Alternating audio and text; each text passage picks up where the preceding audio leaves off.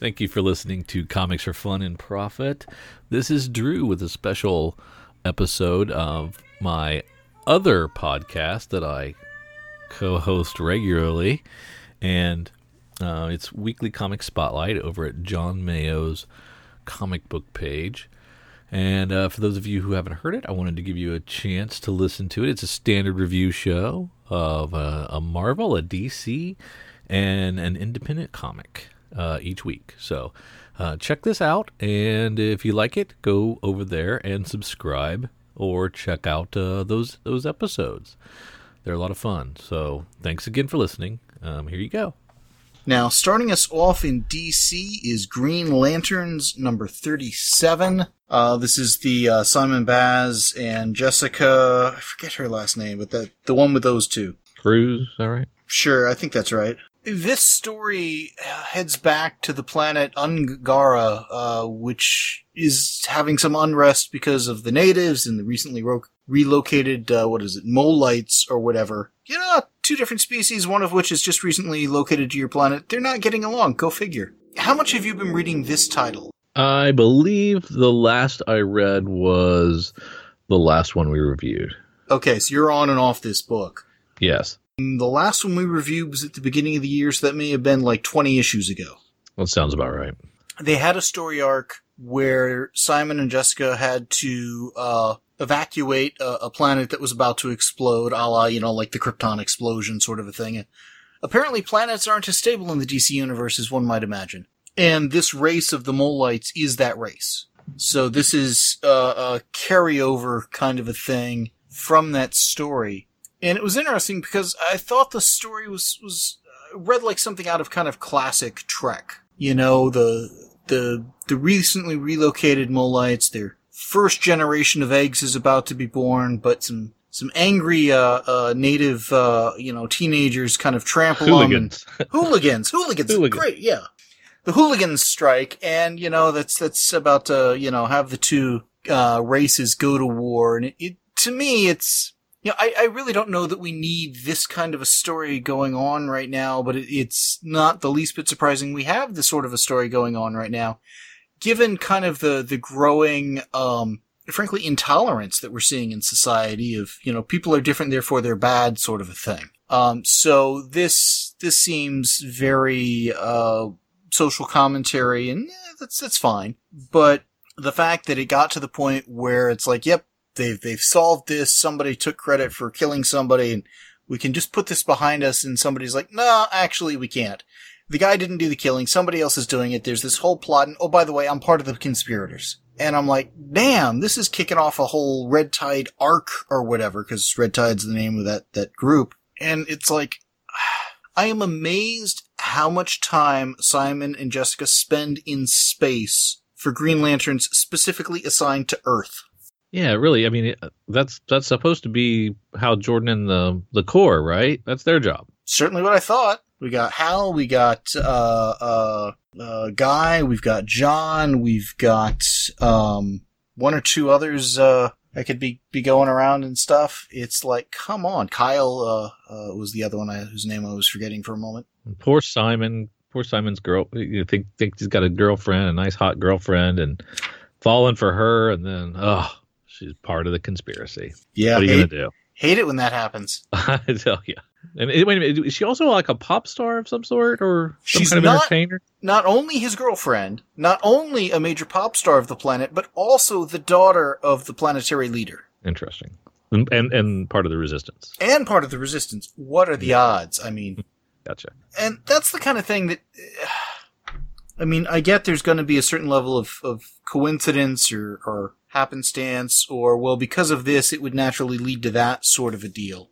But when you've got, one player that's in the story that's filling so many major roles in kind of the story and in that society, it's like, really? Come on. And so the hooligans also, that they crushed these eggs, and these alien mothers whose eggs I believe they crushed, the construct that Jessica comes up with to appease them is a bunch of baby projections, babies of their race. And so then they're all little green babies that need to be taken care of and mothered. So the mothers are distracted by the babies, which I thought was, wow, I've never seen that before. But also super silly. Well, you've got if you look at the captions that the Ring had been giving for the last page or two, all of these people that are attacking are females. Their various biology things are kind of kicked into overdrive. It was very much they were in protective mother mode. Yeah. And so that kind of made sense. And the constructs of, well, okay, let's give them kids to take care of kind of made sense. It made me think that Tim Seeley might have an expectant mother in his life or something that has triggered this story to be told. That's my guess. That he's pulling that from real life hormones in his own life. I was taking it as he was looking around and seeing, the Muslim bans that have been tried to be put in place, and the let's build the wall to keep the Mexicans out, and all this other stupidity going on, and said, okay, we've got this place, this planet that we've just put a new race on. Clearly there's a potential conflict there of they're not us, let's get them kicked out kind of a deal. And what would be the natural kind of opposition to that of, well, everybody is very protective of their kids. So whether he's gone through the protective mother thing, recently or not, it's an obvious story device, I think. And it worked. I'm not going to say it was, wow, I thought that was amazing or anything kind of a deal, but, it kind of made sense. But like these teenagers that trampled the eggs, they were a plot device. So much so that we never actually see them. And for the characters that are arguably motivating this entire story to never be seen, I thought was a little odd. Yeah. They weren't particularly necessary other than to have done what they did to motivate the story, so I don't think we missed much. But it was, to me, this was very much a plot-driven kind of a story. And, I'm okay with that. Yeah. I mean, there was a lot of plot and a lot of things happening, and I think the art's really strong, and is something that visually interesting to look at. And I thought they did some fun stuff with the aliens and the different the stuff with shoot, I've already lost what the name of the resistance is called. Red something. Red Tide. Red Tide, yeah. I was thinking Red Death, and I don't know what I'm thinking, but there's some cool stuff in here. I'm intrigued enough to actually stick around for a little more. But I mean, I don't think it's fantastic or anything, but it did kind of grab me. There's some interesting things going on, and I do want to kind of see where this resistance goes. And I hope it doesn't move at a snail's pace. This one didn't seem to, so I'm hoping they keep this action going and move forward, and it continues to be fun. This was pretty good. Yeah, for me it was good but not great. You know what I mean? Yeah, exactly. It did what it needed to do. It didn't feel like it was just a filler issue or anything. It moved some story stuff forward. It gave a little bit of material for Simon and Jessica to show how they're alike, how they're different, that kind of a deal. But it's also not one of those of, oh my god, you've got to read this story either. So for me, I'm going to go with a B- on this. I liked it. I thought it was good, but I have read better Green Lantern stories. Oh yeah. Yeah, I'm at the same place. And I don't even read this title, so it's not amazing, but there was enough here that I want to at least check out one more and see where this thing goes with the resistance group and his girlfriend, which was kind of the highlight of the thing for me, was that bit, and we'll see where it goes. I can't imagine this being a long time hold on my pull list, but I am going to give it one more. Okay, so you're right there. You said with a B-? Yes, also okay. B-. Yes. Yeah, I'm curious where this arc goes, and if it marks the resolution of our time on this planet, or if we're going to keep coming back to it every so often. Yeah. And neither's a right or wrong choice. I'm just kind of curious where they go. Shall we move to our Marvel book, which is X-Men Grand Design #1? Supersized. Yeah, this is a $5.99 comic. It is attempting to recap and chronicle the history of the X-Men, which is no small feat. using the Watcher and the Recorder as kind of a framing sequence narration device made sense. And also just kind of how the Watcher said, yeah, I had to stop and think about this one for a bit to get it all straight in my mind before I was ready to record. But there were a couple of things about this that you just kind of got to know going in, and it's going to color your opinions of this. First off, it's essentially like watching a biography channel show on the X-Men. You've got a constant narration, you've got snippets of what's happening at various points in time, and really it takes almost all of this to kind of get up to the early days of the original 5 X-Men.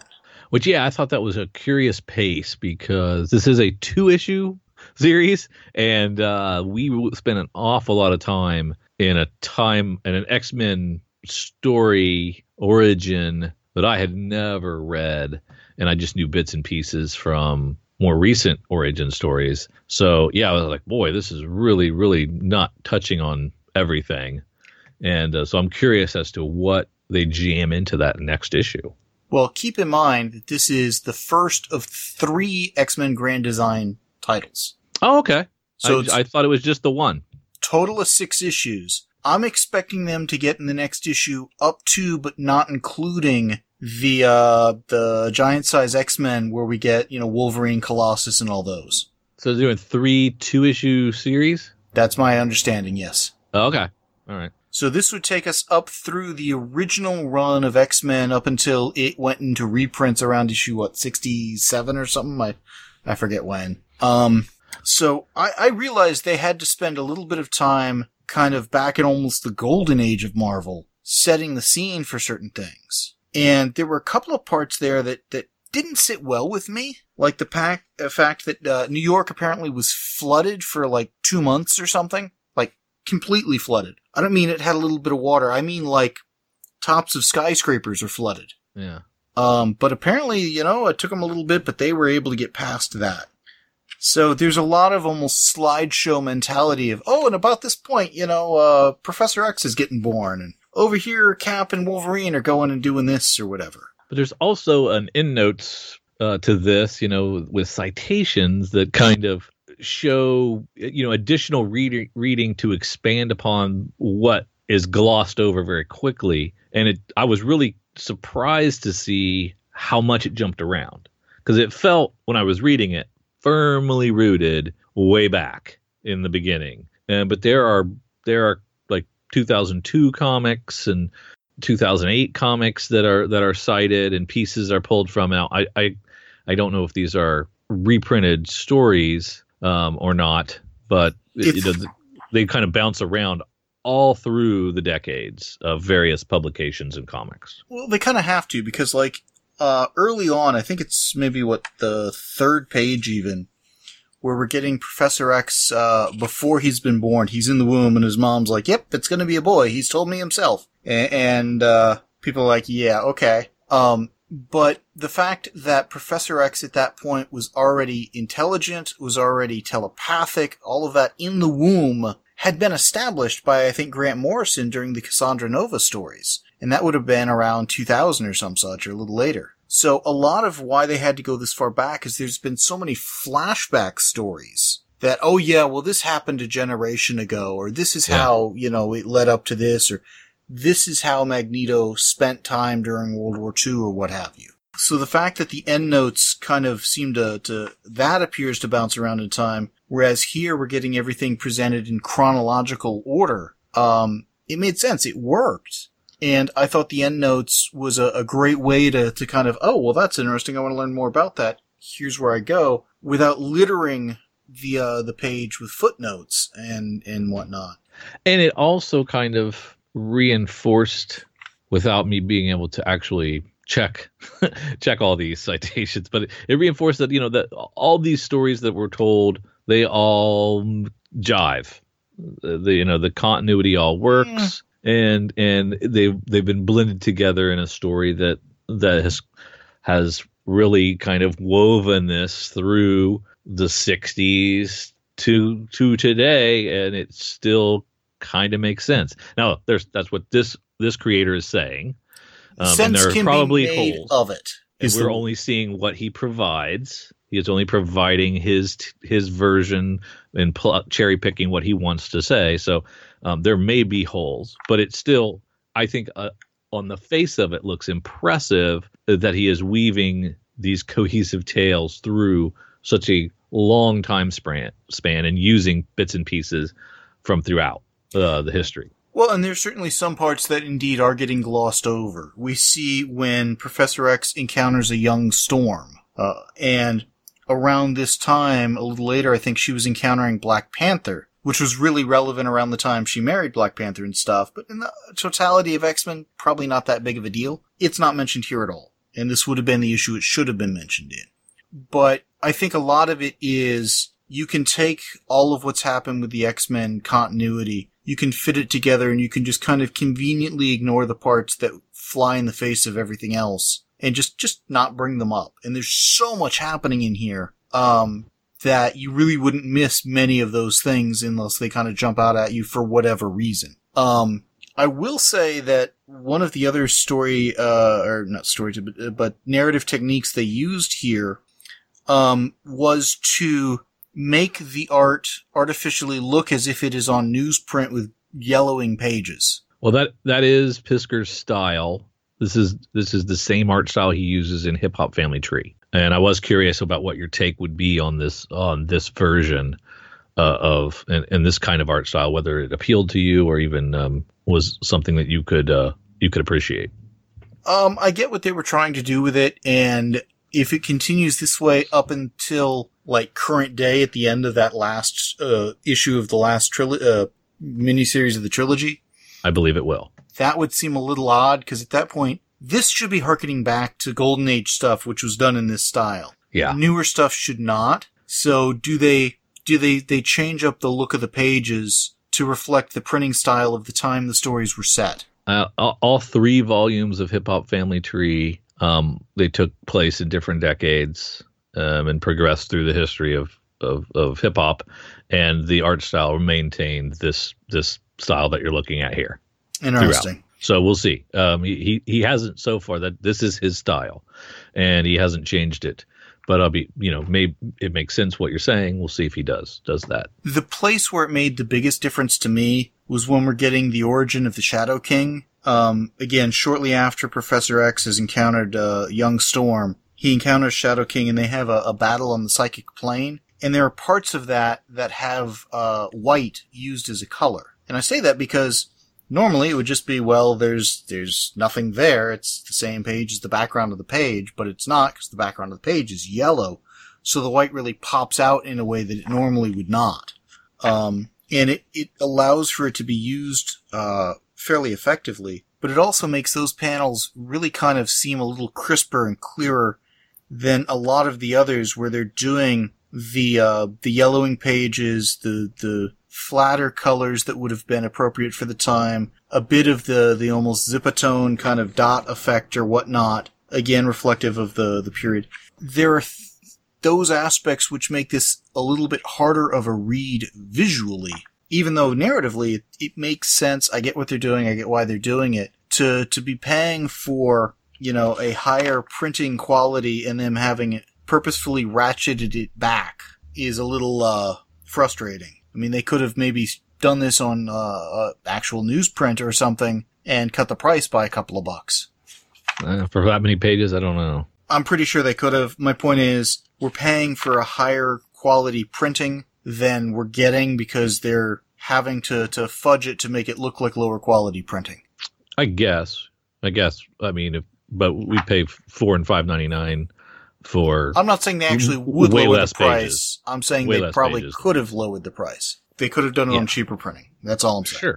Sure. I mean, the fact that it's 2/3 of the way through before we're really even getting, Iceman, Angel, Cyclops, etc., was a little surprising, but again, it fit what we've seen before. And this is not the first time we've gotten this sort of let's piece everything together into a chronology from Marvel. Matter of fact, they did a series called, I think it was Marvel Saga, back in the 80s, where they went through a lot of their early stuff, including some of these early days of the X-Men before they had fully formed. And, that's nice to have as a reference, and the fact they were trying to tell, an aspect of story during all of this was cool. But there are parts where this does feel a little unengaging because it's like watching a biography show.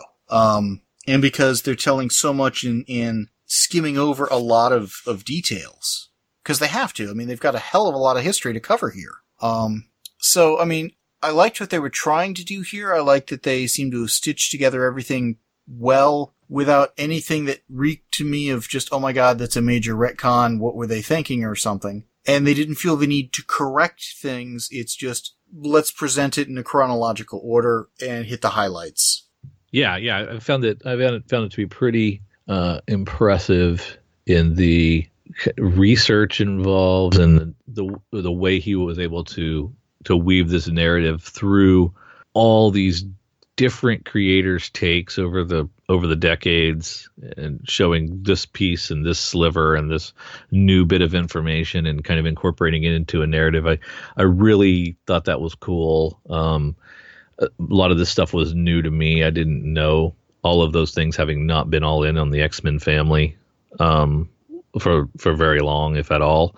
And so there's a lot of new information here for me, and it was presented in a really cool way. I mean, I am a big fan of Hip Hop Family Tree already, and Ed Piskor's work there. That is the only other work of his that I've ever read, but I have read all 3 volumes. I do appreciate what he brings to the table, taking stuff that I kind of think I know some things about, and then taking a new layer below that and some backstory, and showing me, illuminating some things I may not have known, to flesh out those stories and make them a little more interesting and a little more exciting, and to give me some more information. I really like the way he does that. I really appreciate this take on X-Men, and I feel like a more well-rounded actual X-Men reader now, having read this. And I only thought there were 2 of these, but I'll stick with this through all 3 volumes, because I really like what's being presented and how it's being presented. And I love the end notes and the fact that I'm able to chase down these originals, and in the day of Comixology, I can easily go pick and choose whatever I want and check out that longer story that expands upon those maybe 2 or 3 panels that are there. But this is really fun. It's cool that they picked X-Men to do this. I think that was the right choice. And it made sense for all this exhaustive research that he's done here. And I'm trying to think if this would work with another character. I don't know if somebody like a Spider-Man or somebody would work. I think this is kind of cool because it is such a big team, and so many things have happened, and with so many creators taking different takes on it over the years. I just really applaud the effort. I love the art style, and I hope it stays this way throughout. And I'm looking forward to reading more. I think this was a really cool comic, and I'm proud. I'm really glad that Marvel decided to do something like this, because I think this is a risky move. Well, and Ed Piskor, I think, took a risk with this even after Marvel said, yeah, let's do it, because to do this issue, he had to pretty much read all of the X-Men stories ever done. It seems like it, yeah. Pull out everything that would have happened before the original X-Men #1 and come up with that sensible timeline, because this entire issue predates, I believe, the first the events that happened in the first issue of X-Men. Yeah. Because they haven't encountered Magneto yet. They haven't done, any of that. So I'm curious if that made it an easier or harder issue to piece together the timeline of, because you didn't have to figure out where did this happen in relation to the order the comics were published in. It's just when did they happen in relation to each other. Whereas finding a window to fit some other stuff into the middle of like the original X-Men run that gets referenced later by, say, New Mutants or X-Factor or X-Force or whatever, I don't know. Just the making the sense of the timeline had to be a fairly, doing the reading for all of it had to be a fairly time-consuming process. Yeah. And just taking the notes, figuring out the timeline, all of that. Yeah. This is one that I would like to see Ed Piskor do a book on the process of how he put this together. Yeah. I mean, and you know what? Half the editors at Marvel could take note on how to understand the history of your characters in a way that helps drive the stories forward, and don't let silly story mistakes happen. And not just at Marvel, DC too. Stuff happens at DC everywhere. too. But this kind of there's a passion about this project for Pisker here that I think really translates well, and you can see that he has to care about the subject matter. Otherwise, how could you do this kind of work and dot the I's and cross the T's the way you have seemingly throughout this first issue? I mean, you can't phone in something like this. There are too many moving parts from too many decades worth of comics to phone this in. This has to be painstakingly done, I think. And I think it shows. Again, there are not only just the X-Men comics as reference. There is that Marvel Saga that covers a lot of this same period. There's the various official handbooks of the Marvel Universe for some of it. But there's also the official index of the Marvel Comics, various titles they've done, including the X-Men stuff, which gives a sense of, well, when was this character last seen and next seen? Where did this originate and stuff? I am hoping, though, that because this is more of a narrative than just a summary of events and text, that this becomes kind of the Bible for the history of the X-Men at Marvel. If they've gone to this trouble and it doesn't become the gospel for this is what is known to have happened in the past, sure, insert some new stuff or whatever, but for the love of God, let's try not to violate what is now the known history. Yeah, to my knowledge, all those things you mentioned are different slices. So, this would kind of pull this all under one roof, perhaps, and if it's accepted by the Marvel editorial, then this could be a great reference for future creators and editors to say, okay, you're kind of getting off track here, or you've kind of lost the thread of who this person is and who they were, and I think that could help. That could help with some of the continuity snafus that we've seen over the years.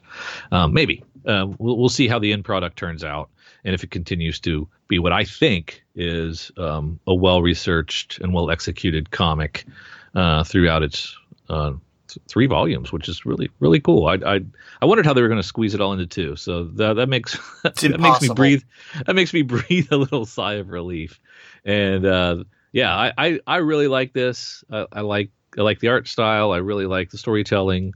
I didn't know a lot of this early X-Men stuff, so it was new to me and presented in a way that I was able to enjoy both as a reader and as appreciation for X-Men and comics history and stuff like that. So I thought they did a great job. I'm going to give it an A-, and I recommend it to anyone who's a Marvel fan, X-Men fan. If you're just coming from the Fantagraphics world with the hip hop family tree, Ed Pisker work, I think you'll like it. You don't have to know a lot about X-Men. I think you can still enjoy this for what it is, a history of a long running superhero team.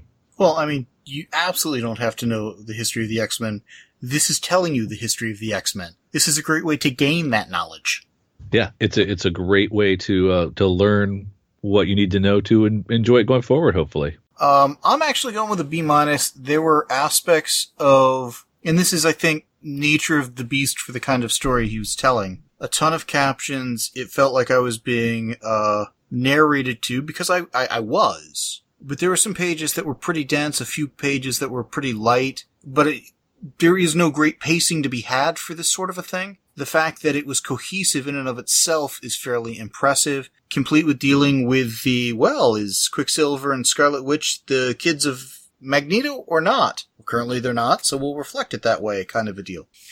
There's got to be a lot of those behind the scenes that had to get hammered out, but the faking of the pages to make them look a bit aged or whatnot made it visually a little harder to read than I care for out of a modern printing technique. I'm certainly along for the ride. I'm excited to see kind of how this plays out over the next couple. I would imagine the second half of this is going to cover the original X-Men run, like I said, up to but not including the giant size X-Men where we get the new team and stuff. I would expect the next series to really go whole hog on essentially the Claremont era of the X-Men and stuff. Where would be the clean break for that into the third? I'm not so sure. But I would expect over the course of the next mini-series that we start getting things like the New Mutants, the Fallen Angels, things of that sort. Probably after that in the final one. Well, I don't know. If you wait until the final one to get X-Force, X-Factor, and some of those things pulled in, that final one gets pretty busy. Yeah, and that's kind of what happened in the transition from Volume 2 and Volume 3 of Hip Hop Family Tree was, the first volume was firmly rooted in the 70s, early 80s, and the really old school hip hop acts. The second volume kind of went into more some of the things that those of our age kind of recognize a little more easily. And then as it got into Volume 3, it kind of revisited and crossed back and forth because there was a blending of those acts into the next stage along with some of the new stuff. So they were blending back and forth.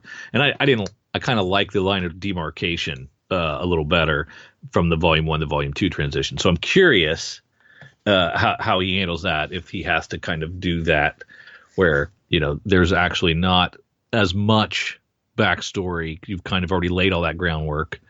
And so now you're just kind of catching people up on what has this character done and what has this team done and what kind of things have they gotten into. And that's how you approach it. I'm just curious for the ride and see where it goes. Well, and to have written this issue, he would have had to have, like I said, read everything and figured everything out, and then from there divide it into the thirds where there were logical breakpoints. Yeah, and he'd have to do all that work, turn in his first script, and hope he got greenlit for the other. Well, he wouldn't have done that before he got greenlit. I would hope. You know what? It just didn't work out. We're not going to do this. If this was less than a year's worth of work to kind of do the reading, do the research, figure out the timeline, get the game plan together, I'd be surprised. And it may be that this next issue, the other half of this miniseries, may even have to go up to like the Death of Phoenix or whatever, because once you get past kind of that point, past the Claremont run, you stop having, here's Uncanny X-Men. You start having Uncanny X-Men, X-Men, All New X-Men, All-Star, Astonishing X-Men, X-Force, X-Factor, New Mutants, Fallen Angels. I'm trying to think what other X titles they've used over the years. The output explodes the closer you get to the current day. So the fact that out of 6 total issues, 2 for each of the trilogy, we're 1/6 of the way through the X-Men history, and we haven't gotten to the first issue yet. Does have me a little concerned. But I'm trusting Pisker has done his research, figured out a game plan, and that the explosion of titles and whatnot is compensated for by the fact that arcs start lasting 6 issues instead of an issue or 2, and it all balances out somehow. Yeah, it's certainly ambitious, and I'm curious as to where it goes. I think it'll be fun. I hope it does well enough that they decide to do another one. And if I were them, I would go with the Avengers next. Yeah, there you go. That's very ambitious. And what a challenge that would be. But if they could get to where they had those things, I do think one of Marvel's strengths is that for the most part, they haven't had any massive reboots or whatnot. They've had some significant retoolings in kind of isolated reboots and retoolings and whatnot. But you can make a case viably, maybe even successfully, that the continuity started way back when with the early stuff in the Golden Age still holds today with everything going through it. Obviously, some stories get kicked to the curb as they get, tossed out of continuity by either a retcon or a better story. But you can't say that as much over at DC, even if you factor in story reboots like Crisis on Infinite Earths, Infinite Crisis, 0 Hour, Flashpoint, etc. Because then you kind of hit, there's too much instability of the history at DC to do this sort of a project. So.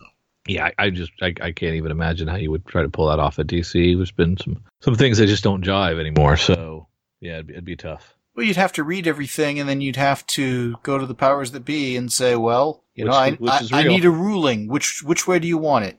It would be decreeing the history versus recounting the history. Yeah. So, yeah. Shall we move on to our other title? Yeah.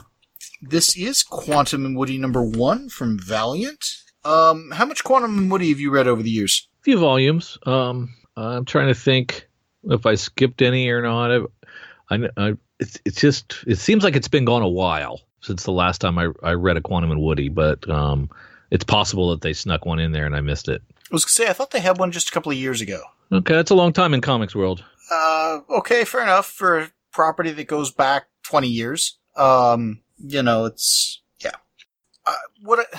I've got mixed feelings about Quantum and Woody because some runs I've really liked, some not so much. This references a lot of the different runs, at least tangentially and whatnot, but I also appreciated how this did not expect you to have, a PhD in their history, because they give you a pretty good sense early on the relationship between Eric and Woody and their status quo, where they're at currently, why they're kind of where they're at. And just the natural friction between these two. But, even as they're doing all of that, there were still one or two places where I'm looking at this and I'm like, I'm confused. We hit the 1 year later and, Eric is waiting for Woody to show up because they've got these power bands that if they don't knock them together once a day every 24 hours, they'll discorporate or bad things will happen. Hell, I forget exactly what bad thing, but anyways. And so he's waiting for Woody to show up, and Woody shows up, and he's like, you're not even going to comment on the new mustache. Dude, he saw you yesterday. I know this. He had to see you yesterday because y'all are still here. If he hadn't, you wouldn't be. So there are points where they go for the humor that kind of flies in the face of the plot of the story, if you know what I mean, or the premise of the story even. Yeah, I was kind of thinking this new interpretation, maybe it wasn't a daily thing. The way it was it looked like some time had passed and maybe they didn't have to get together every day anymore. And I thought, oh, that's interesting. That makes it, they were less close then. Do you have the print or digital copy? Digital. Go to the beginning. You see that title page where it says Quantum and Woody, the all white page. Now they must clang their wristbands together every 24 hours or else they'll be pulled apart by the quantum forces that empower them. Oh yeah, there it is. There it is. I thought that was the, publishing stuff that they slip on there. It's very tiny on my PDF review copy. I can imagine. But that's the premise line, or one could argue the previously on for a new title. Now has Kibblesmith been involved before? Nope. He's new. And this Kano guy who's doing the art, Kano, I'm not familiar with his work, but he has a David Aja, Steve Lieber style to him, and that's visually humorous, and do some fun stuff with inset panels and some really kind of inventive ways to communicate the story and make it make the visuals work as much as some of the writing from a humor standpoint. And I think that's cool when they can get to that level of a David Aja or Steve Lieber, and it was really strong. I thought the art was really strong, and I think Kibblesmith is pretty good. It felt authentic to me from volumes past, and just had the humor front and center, and it felt kind of like some of those other volumes, but not exactly. Yeah, I think Kibblesmith did a good job understanding the nature of the property, writing it in that tone and style without feeling like he was aping a previous writer. He put his own spin on some stuff. He's a writer for The Late Show with Stephen Colbert. And Kano, however you pronounce it, I think has also done some stuff on Daredevil and some other stuff. I don't know what other comics Kibblesmith has written. But I didn't see anything that reeked of rookie mistakes or anything. And I liked how this introduction of -1, is kind of putting Woody on a not so good path. Not that he really needs any help with that. That's his natural inclination in life, I think. But again, it goes towards, this is not so much a property where you need to introduce a villain, because most of the friction comes from Quantum and Woody themselves and their button heads, because they are such different people. Yeah.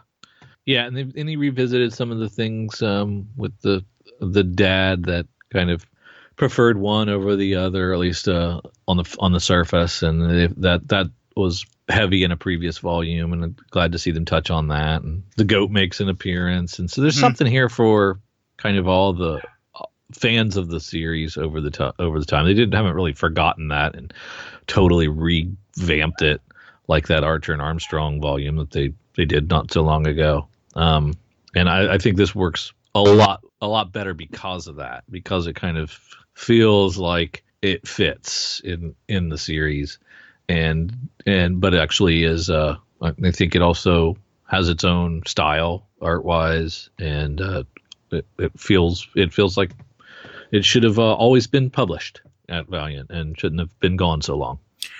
I like how, again, they reference the past history. They've moved on from it, but they're still kind of sort of spiritually bound to it. And I think the potential of having Woody's dad show up could put a very interesting spin on the whole two kids vying for the attention of their father. The father's passed away, but now potentially we've got a new father figure waiting in the wings.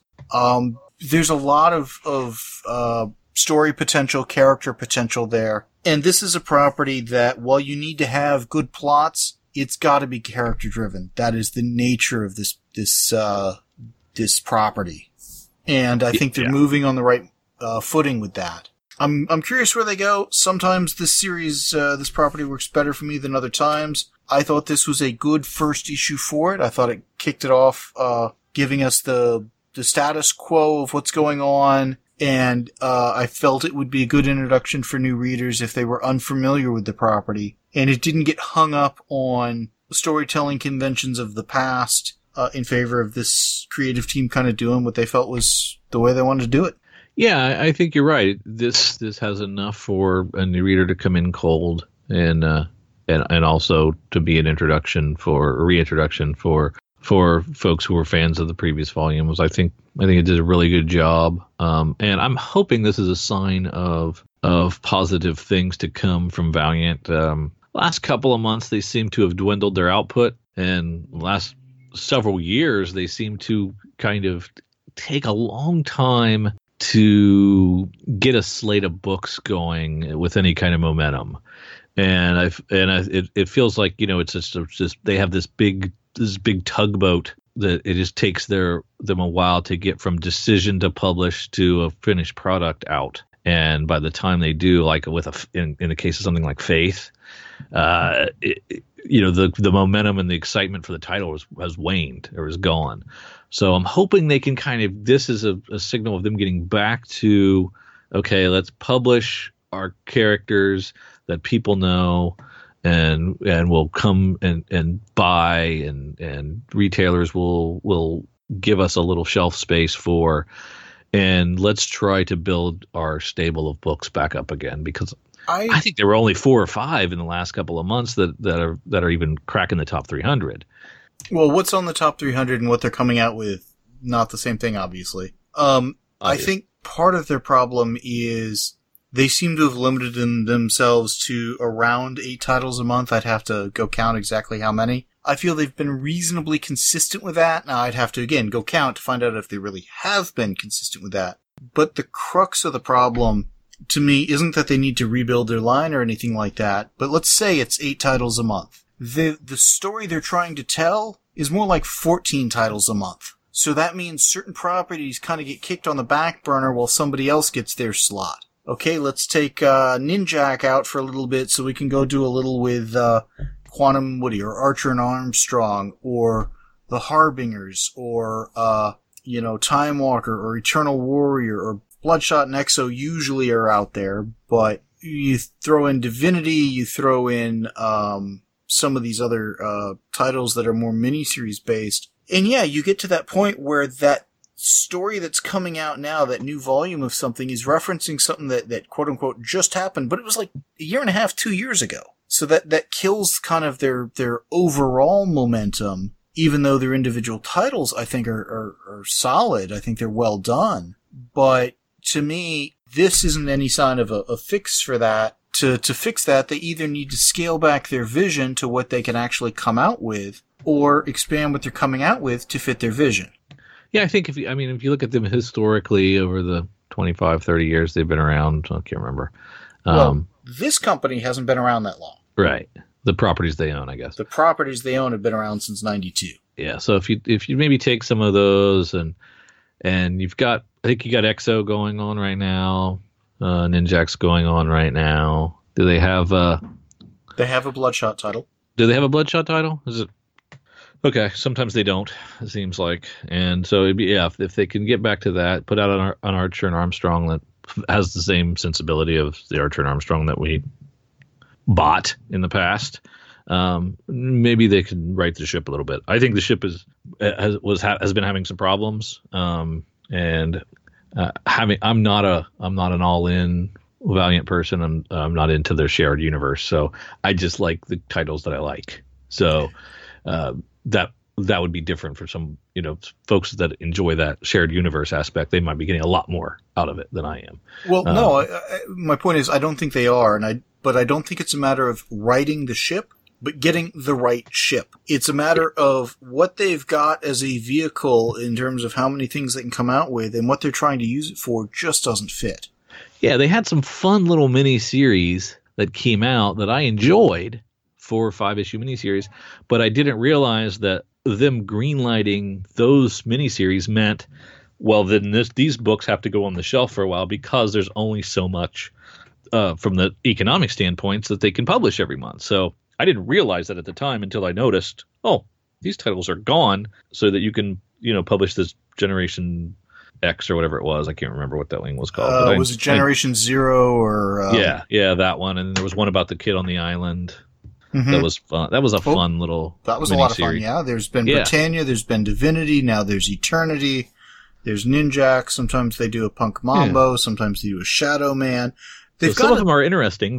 But then they derail other things that maybe they shouldn't lose them, because if they lose momentum, it's tough to start them back up again.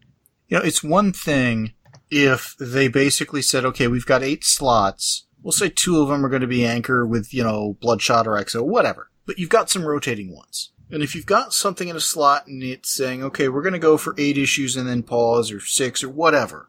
When it comes back, don't necessarily have it come back in that same kind of publishing slot. Have it do one that's offset to where you don't have to wait for a full 4-issue miniseries of Divinity or Eternity or, whatever these other ones are to finish. Let it go like 3 months or 2 or something and fill in another slot to where it's not as obvious, well, this track is either A or it's B, and then we're flipping between.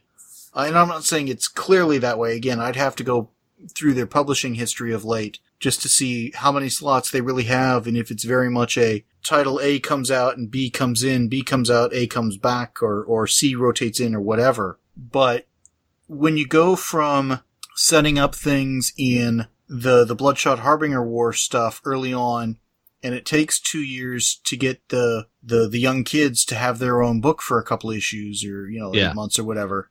Yeah. A gap of time, fine. More than about 4 months, not so much. 2 years, forget it. Yeah, and I think they do some things. I think they had like a 4000 AD sub storyline going on with some of their books, but not all of them. And I skipped that entirely, and so I don't know if that made sense to kind of derail the. I don't know. I mean, they're trying things. They're doing some inventive stuff with variant covers and second print runs and things like that are fun and unique and kind of trend setting. So that's kind of cool. And I want them to keep trying to experiment and invent, but also I don't want them to lose momentum. It'd be nice to see them have some stable titles that could stay in above 10,000 a month. Be nice. But I think the way to do that is not have such long breaks on the properties. Yeah, definitely. So they've got to work at it. They've got their work cut out for them. but I think they've got quality material that if they can figure out kind of how not to kill their own story momentum, they can do much better than they are doing. Yeah, I'm not sure what the fix is. They've tried a lot of things, and I don't know. I don't know how they can right that ship. I think the ship has some problems, some leaks. Well, that's my point. Is I think they've got too small of a ship. Yeah, and economically, maybe that's all they can afford to put out.